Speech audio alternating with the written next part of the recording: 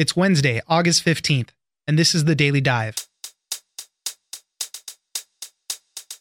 The state of Nebraska just experienced a series of firsts Tuesday morning.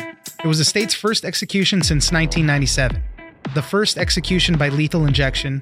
Prior to this, the state used the electric chair. And the first death sentence in the country carried out with the use of the opioid fentanyl. Brent Martin, news director for the Nebraska Radio Network, joins us for a fascinating conversation about Nebraska's strange history with the death penalty, abolishing it in 2015 and reinstating it a year later. The use of fentanyl as states are running out of drugs used in lethal injection cocktails, and also who was the inmate on death row, Carrie Dean Moore. Next, the war of words continues between the White House and former aide Omarosa Manigault Newman. The president continues to rail against her, calling her a dog, and she remains defiant, continuing to release audio tapes of the president and others within the White House as she tours the media in advance of her new book. Andrew Rastusha, White House reporter for Politico, joins us for the latest in the battle. The Trump campaign has filed for arbitration, saying she violated a non-disclosure agreement. It's news without the noise. Let's dive in. You may make a final statement at this time.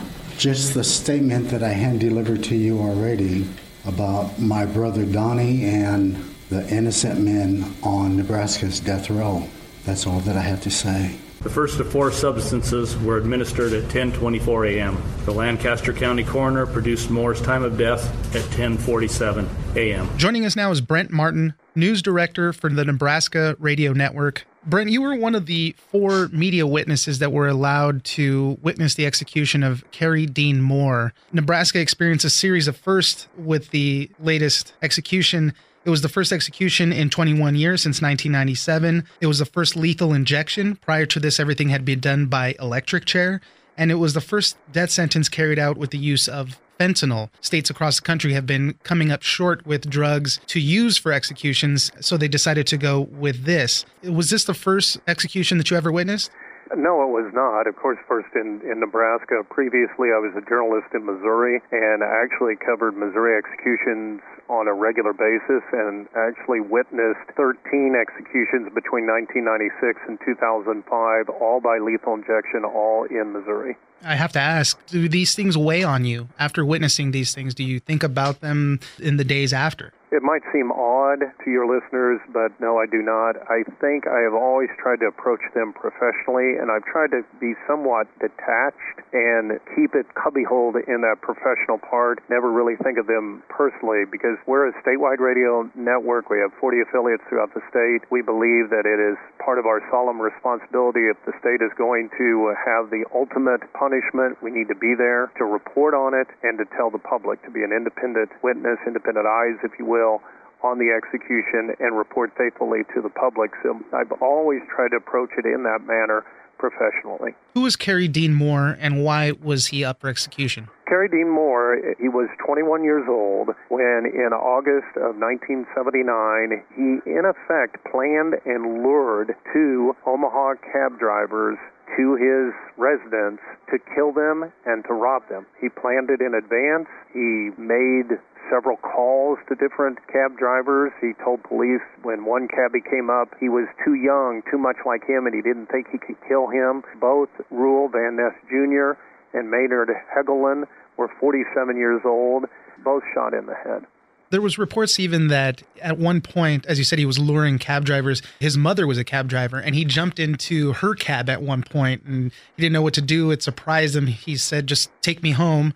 And, she dropped him off back at home, and then he went out again, right back into downtown to go look for somebody, supposedly. Well, there's even that he was casing, if you will, trying to see how cab drivers would react, what would be the best way of doing it. Really macabre stuff. Later in his years, he became a born-again Christian. He said he believed that Jesus did forgive him for the murders. He really did seem remorseful. He said the only thing that pained him really was knowing that the families had to live through all that stuff. And at the end of it also, he wanted to give up all the appeals. He wanted the whole process over. He hated being there in jail. He stated he was guilty. He did not try to cover that at all. He dropped all legal appeals, and there were many people here who believed that he had very strong case to file legal appeals and object to this because of the novel approach, the four-drug protocol that hadn't been used anywhere in the United States. The ACLU was trying to, the Nebraska Commission on Public Advocacy wanted to file the appeals, but he just said, no, I don't want any more appeals. I don't want to live on death row anymore. I want to go to my death. One thing he did say, he felt remorse for luring his younger brother, Donald, who participated in the first murder and is now on parole. He said he regretted that. Nebraska has a weird history with the death penalty. I think it was a few years ago. That's a good way to put it. Really yeah, is. I mean, a few years ago, the legislature voted to abandon it, and then the governor at the time raised money to put it back on the ballot, and voters, I think, overwhelmingly supported it. I think it was like 61%, something around there. Well, and if you go back even farther in the history of the Nebraska unicameral, the only unicameral in the country, but the legislature had considered banning the death penalty for years and came very, very close. And I cover the legislature, and it was quite an incredible atmosphere when they considered it in, I think it was 2016. And they did barely get the votes together to not only get rid of the death penalty, but to overcome the veto of the governor. The governor vetoed the bill. And then, as you said, Governor Pete Ricketts did, in part, fund the initiative petition that placed it on the November ballot in 2016. And Nebraska voters did overwhelmingly approve putting capital punishment back on the books. Now on to the use of the fentanyl. The first time this has been done in any execution, right off the bat, in your experience witnessing the execution, did it work effectively? It seemed to. From all the aspects that we could see, it seemed to. These took much longer than I am used to for lethal injection, and states have had trouble finding the sodium thiopental, which they used to use in the traditional three-drug protocol. So they went to this first diazepam, which is mainly Valium, and then fentanyl citrate to try to mimic what sodium thiopental did prior. And it seemed to, because we were able to observe not only his body going still, but the acting warden made a consciousness check. He did his eyelids, took a pen light, put it in his eyes to see if he was unconscious before the final two lethal drugs were injected into him. So from our observation, what I've tried to say is it appeared to go as the corrections officials intended it to go. The first two drugs, as you said, render them unconscious. The next two are the ones that actually stop the life. One to stop the breathing. The next is to stop the heart from beating again. As you said, Scott Frakes, the director of Nebraska's Department of Correctional Services, they said that he had to contact at least 40 suppliers, half a dozen other states seeking drugs for this to happen. They've been in such short supply across the states.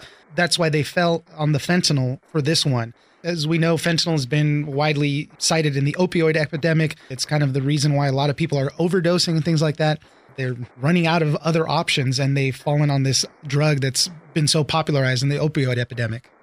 Well, and somebody suggested if enough fentanyl were administered to him, he would die of a fentanyl overdose. Right. Because it is such a powerful drug. I don't know enough about drugs to give any kind of opinion. I'm just passing along what somebody said. But yes, states that do have lethal injection are having trouble finding the drugs that they used to rely on for lethal injection. And they've come up with these, as you said, a novel approach. I think Nevada was the first state to propose this type. Now, you're right. It was they were going to use it for an inmate named Scott Dozier, but another drug company filed a suit, and they stopped it because of the other company that didn't want their drug used. Yeah, glad you could back me up on that, because Nevada proposed it, but then the courts blocked it. And because Moore did not offer a legal challenge, really the courts never got involved in looking at this four-drug protocol and determining whether this should be used. So I interviewed a Nebraska College of Law professor who knows about lethal injection, those sort of things. He said this execution will go on with many questions left unanswered.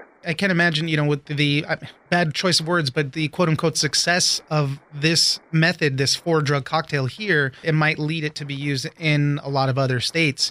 It's the drug companies that are getting involved, really trying to not have them be used in these executions. A lot of the companies are saying, our drugs are made for life-saving purposes, not for this purpose specifically. Right, and we had the drug companies, as you had mentioned, object to it here, but I think courts are reluctant to really find, if you will, standing for the drug companies, and they need to have somebody other than that. And again, if Moore had objected, then obviously he had standing in it, and the courts, I think, would have taken a much more serious look at it. And it was also interesting, I know that the federal courts, were critical of one of the drug companies saying that you're coming late to this, and if you really objected to this, you should have filed it prior. Also, there are some concerns that the Department of Correctional Services here in Nebraska has not been as forthright with how it obtained these drugs. There were some lawsuits to try to get them to disclose how they got the drugs, which would probably help us to understand more about their effectiveness and how they were used, this sort of thing.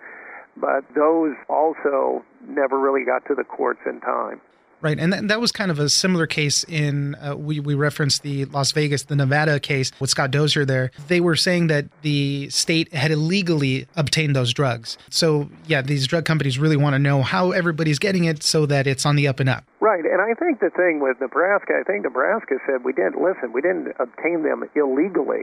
They might have not completely been forthright with how they were going to use them, but they obtained them legally, and I think that was the court's stance, is they were obtained legally. Whether you as a drug company believe that they misrepresented how they were going to use it is between you and your customer, but it's not a legal issue. Were you able to speak to any of the families of the victims?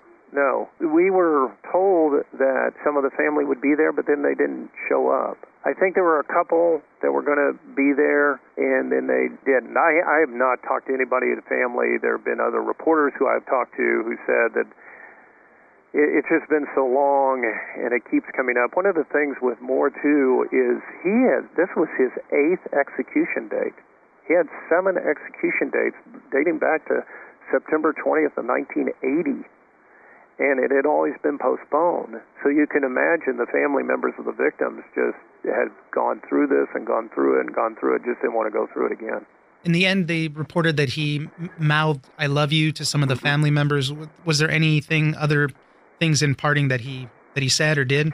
He mouthed some other words that none of us could really decipher. We couldn't tell what it was. I mean, it's pretty easy to see "I love you." I think anybody can read those lips. But some of the other things, and at one point, I may be stretching it a bit, but it looked like he turned to the ceiling, and it appeared, his eyes to the ceiling, and it appeared that maybe he was saying a prayer. But that's just speculation. But I can't imagine, because he was looking straight at the ceiling, and he was mouthing some words, so perhaps he was making a prayer. And then he turned back to his witnesses and mouthed some words that we could not distinguish. Brent Martin, news director for the Nebraska Radio Network, thank you very much for joining us. You are welcome.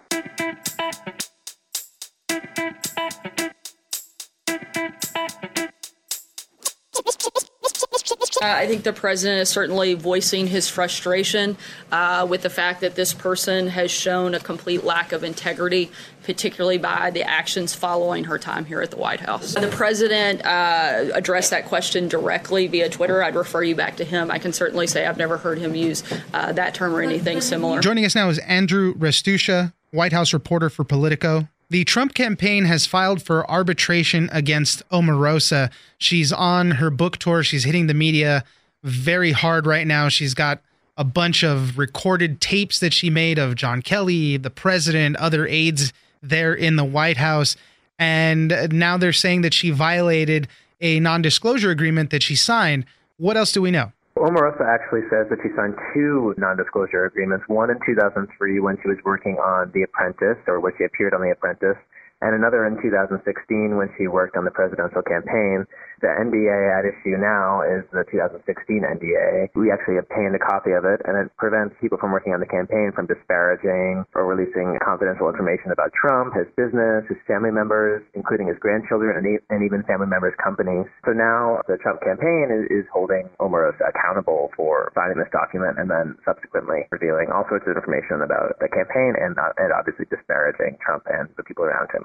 What is the wording like in those NDAs? Because one that I had seen some text of just seemed very broadly, and it basically says you can never, ever, ever say anything bad about Trump for the rest of your life. It's what it basically seems like. The campaign's NDA basically does say that it's in perpetuity, which means forever. They're pretty strict terms. I talked to people who signed the NDA on the campaign. Some people didn't even really look at it that closely, thinking it was the sort of thing that was very common. But this is not common in the world of government. And of course, White House staffers were pushed to sign a separate non-disclosure agreement, which restricted them from not only talking about classified information, which there are NDAs to prevent people from talking about classified information in the government, but this went even further. They couldn't even talk about confidential or private information about the president. Omarosa generally has a credibility issue. That's why she's saying she made all these tapes so that she knows that, the media can't spin it another way. Yes, I'm the kind of person who covers her own back. In Trump world, everyone lies. Everyone says one thing one day and they change their story the next day. I wanted to have this type of documentation so that in the event I found myself in this position where, as you said, they're questioning my credibility. From her time on The Apprentice and just her media life, she's always been this kind of villain. Then she made it to the White House. Everybody was kind of like, why, why is she even there? But she is in the room for a lot of these things. She was in a lot of these discussions. That's why she has those tapes.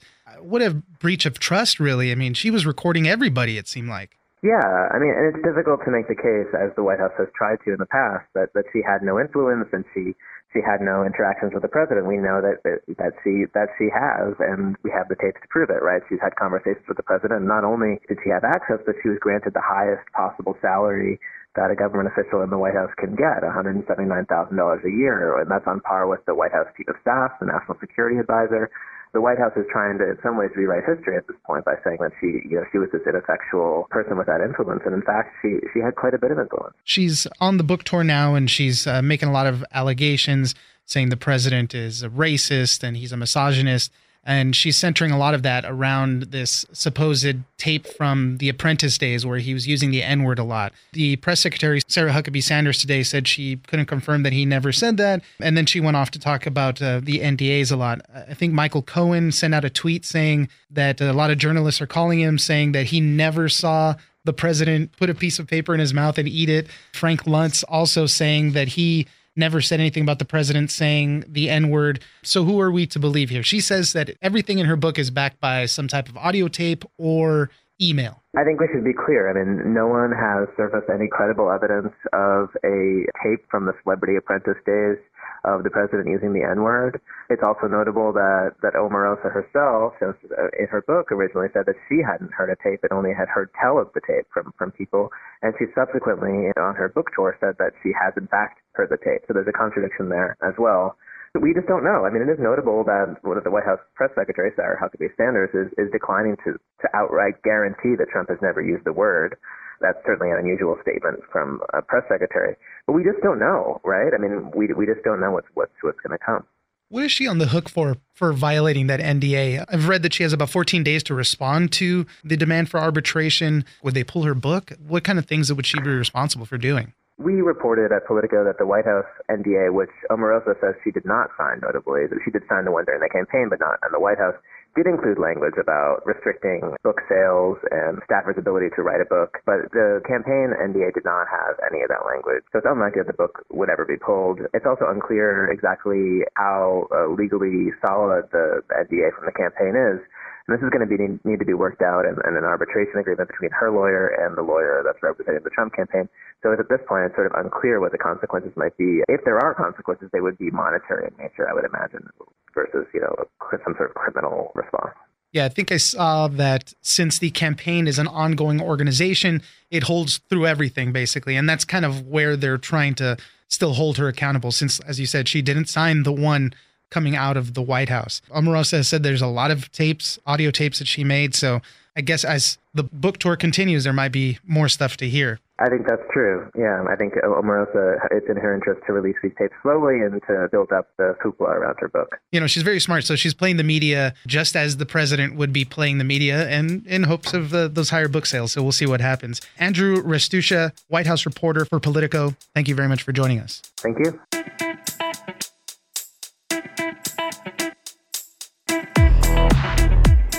All right, that's it for today. Join us on social media at Daily Dive Pod on Twitter and Daily Dive Podcast on Facebook.